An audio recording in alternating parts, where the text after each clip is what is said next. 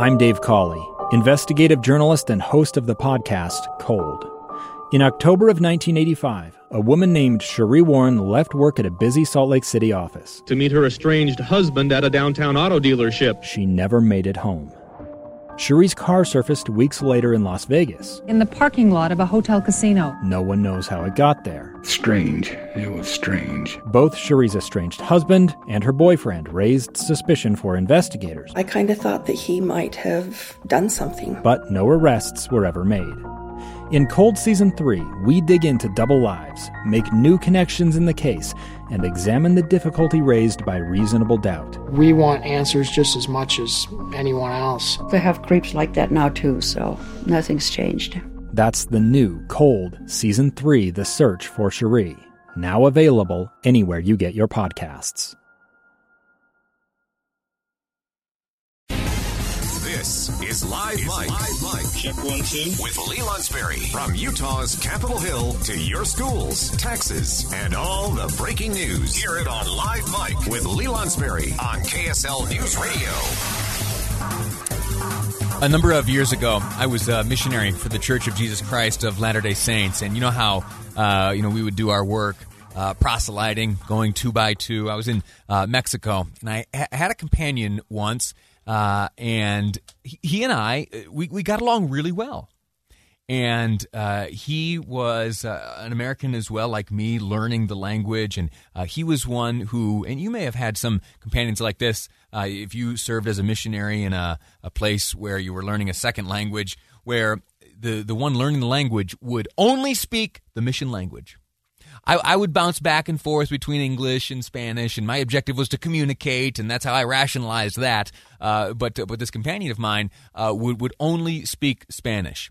English, his first language, and I don't want to say where he was from exactly, but let's just say the United States, where English was his first language, and then in the field, he was of course learning Spanish as we were there in Mexico. We got along very well, and then one day I think it was a preparation day. We were just kind of shooting the breeze, talking about the lives we lived before the mission and the lives we hope to live afterwards, and he let it be known as we were chatting there, that he, before dedicating himself to missionary service, that he was, and I don't know exactly how to describe it, but he believed that Elvis Presley was alive. He believed that Elvis Presley was alive, and that his death, his alleged death, was part of this vast conspiracy to accomplish this or that end. And so he and others with his shared belief would spend immense time and resources and energy on finding Elvis Presley. I'm not joking around here. This was an earnest belief he held. And he let it be known that afterwards, after his time as a missionary, that he intended on doing what he could to feed himself and take care of himself, but that he was going to dedicate himself entirely to tracking down Elvis Presley. In those years, in my 2 years as a missionary, I was a much younger and more immature man. I saw this as a great opportunity to get some laughs. And so I teased him for his belief. I gave him a hard time. As we would walk up and down the street, I would say, "Oh my gosh, did you see behind that palm tree there? I think it was Elvis." I was very mean. I thought I was having fun. I wasn't reading the room. He was getting very frustrated. You remember, too, that he would only speak in Spanish. For him, that was the best way to learn the language. And I kept pushing his buttons on this Elvis Presley conspiracy thing. And one day, we're walking down the street. I made some wise crack. I think I might have said something about gracias very mucho. And he didn't like that. And he broke from Spanish and said, "You know what, Lonsberry? You can be a real jerk." And we really didn't have any of those fun conversations afterwards. That relationship was kind of soured. I had responded poorly to his belief, and his conspiracy theory had grown to such a level that it consumed him, and it let that kind of dictate things when I was not being very sensitive. we were both guilty of something there. We were both, I was guilty for being insensitive and making light of something he believed in very heavily, and he was guilty, in my humble opinion, of not recognizing the seeming absurdity of the belief. Now, I'm not saying that he shouldn't have believed that. I don't agree with it. I think that Elvis Presley is no longer among the living, but he believed very strongly in that. And the lesson that I learned there is that, number one, you got to be sensitive to stuff. You got to be sensitive to people's beliefs. And number two, when you have a belief that is, seemingly a relatively unpopular view, you have to understand that there are going to be some people who don't agree with you. And their lack of belief shouldn't be viewed as some antagonistic move against you.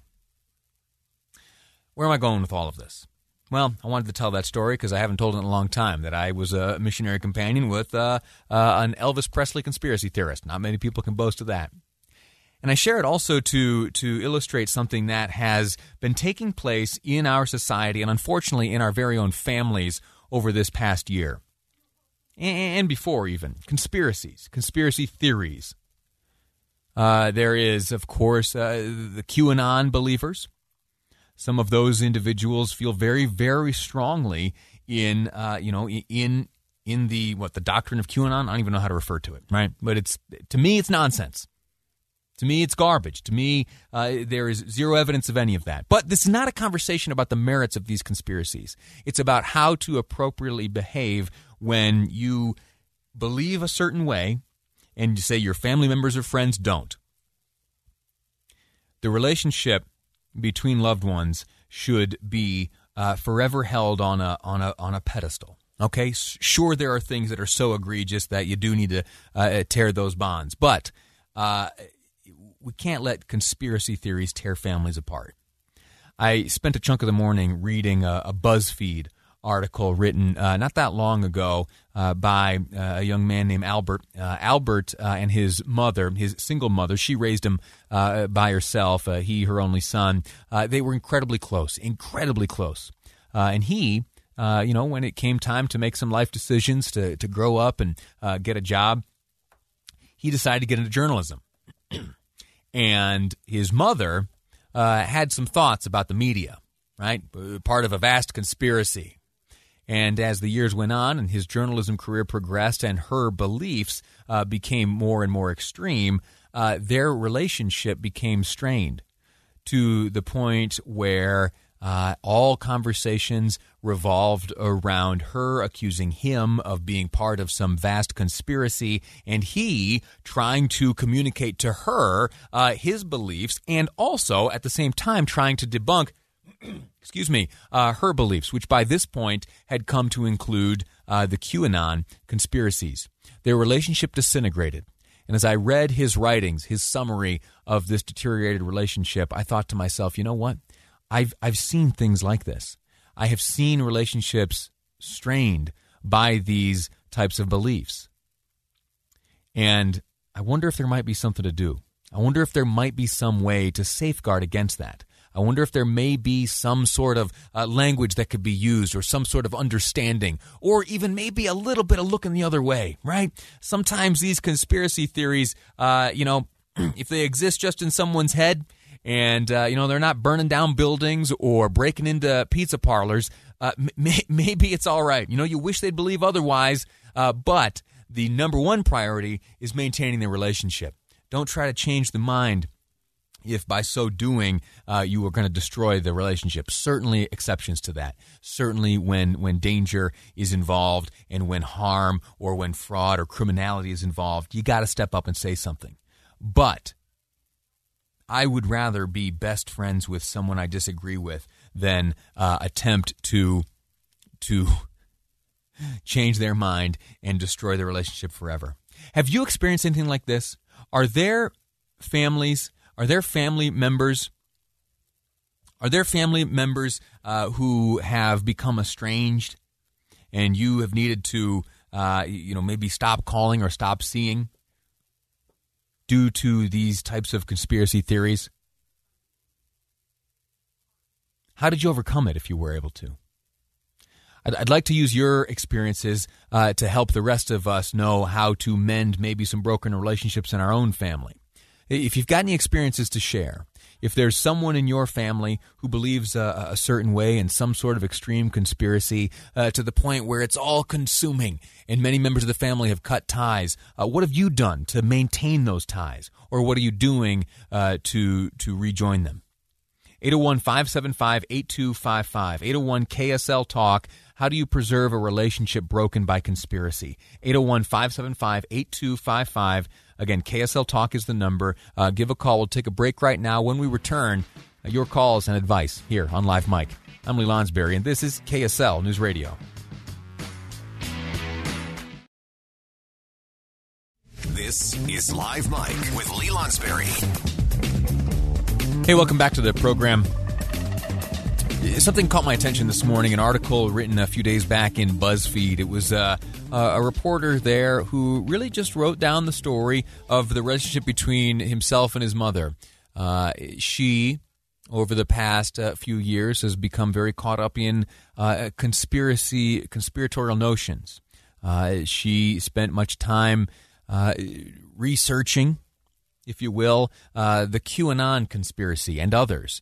And her son, a journalist by trade, she, over time, came to view as an enemy, to the point, ultimately, where their relationship frayed to a point where, it was non-existent. And I don't quite to that same extreme have similar experiences. I told a story where I was a bit of a jerk to a companion of mine when I was a missionary for the Church of Jesus Christ of Latter-day Saints. He revealed one day to me that he believed that Elvis Presley was alive and that he intended to, after his missionary service, return to the hunt, trying to track down Elvis. I, very insensitive to that and being very young and immature myself, I kind of gave him a hard time about it, to the point where our relationship frayed and we really were ineffective companions. And I take responsibility for that. And, as I think about these things and I think about relationships, how sometimes the relationship is much more valuable than than proving a point or disproving some conspiracy or proving to someone or sharing with them evidence of some conspiracy in which you believe in. How do you sidestep those glaring differences? And how do you ensure that you maintain what is actually valuable, the relationship at hand? Luis joins us on the line from Orem. Luis, welcome to the program. How are you? I am good, thank you. Tell me your experience. What advice would you give to folks who may have someone in their family with some extreme views? How do you maintain the relationship when it would be very easy to fall into some sort of like antagonistic back and forth? Just be sensitive. Because we don't share the same opinions. Personally, I've experienced some things that I told people about it, and they didn't believe me. And it hurts. It hurts in a way that at least, like you were saying earlier, at least just show some compassion. Not compassion, but just being sensitive. Right. And if I can have 30 seconds. That's all I've got for you. Time is tight. Okay, thank you. I went through something, and I kept telling people about it. And I kept telling people, hey, you know what? This is what happened to me. And I'm not making this up, but people would just laugh and not being sensitive. And I mean, after a while, I just probably told myself, you know what? I think it never happened. Yeah.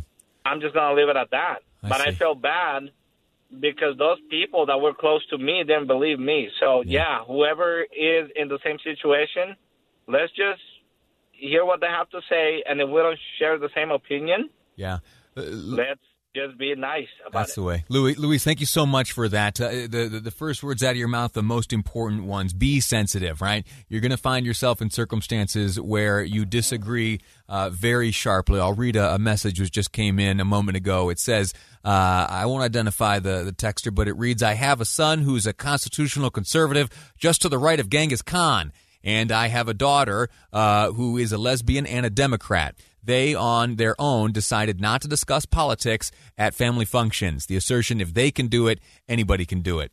There you go. And that's really one of the points that we need to learn right now. As you hear everyone left and right talking about sensitivity and civility and coming together, it is finding a way to be 100% able to exist with those individuals with whom you don't agree, especially if they are in your own family. That's it for me. I'll be back tomorrow at 12:30. Time to step aside and make way for the great Jeff Kaplan here on KSL News Radio. A gun in the face. Then all of a sudden they all kind of lined up. They pointed their guns at me.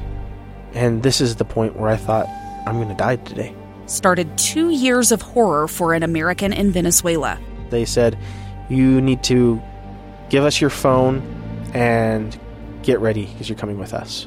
I'm Becky Bruce, and I spent a year researching and piecing together Josh and Tammy Holt's story about their ordeal in a notorious prison.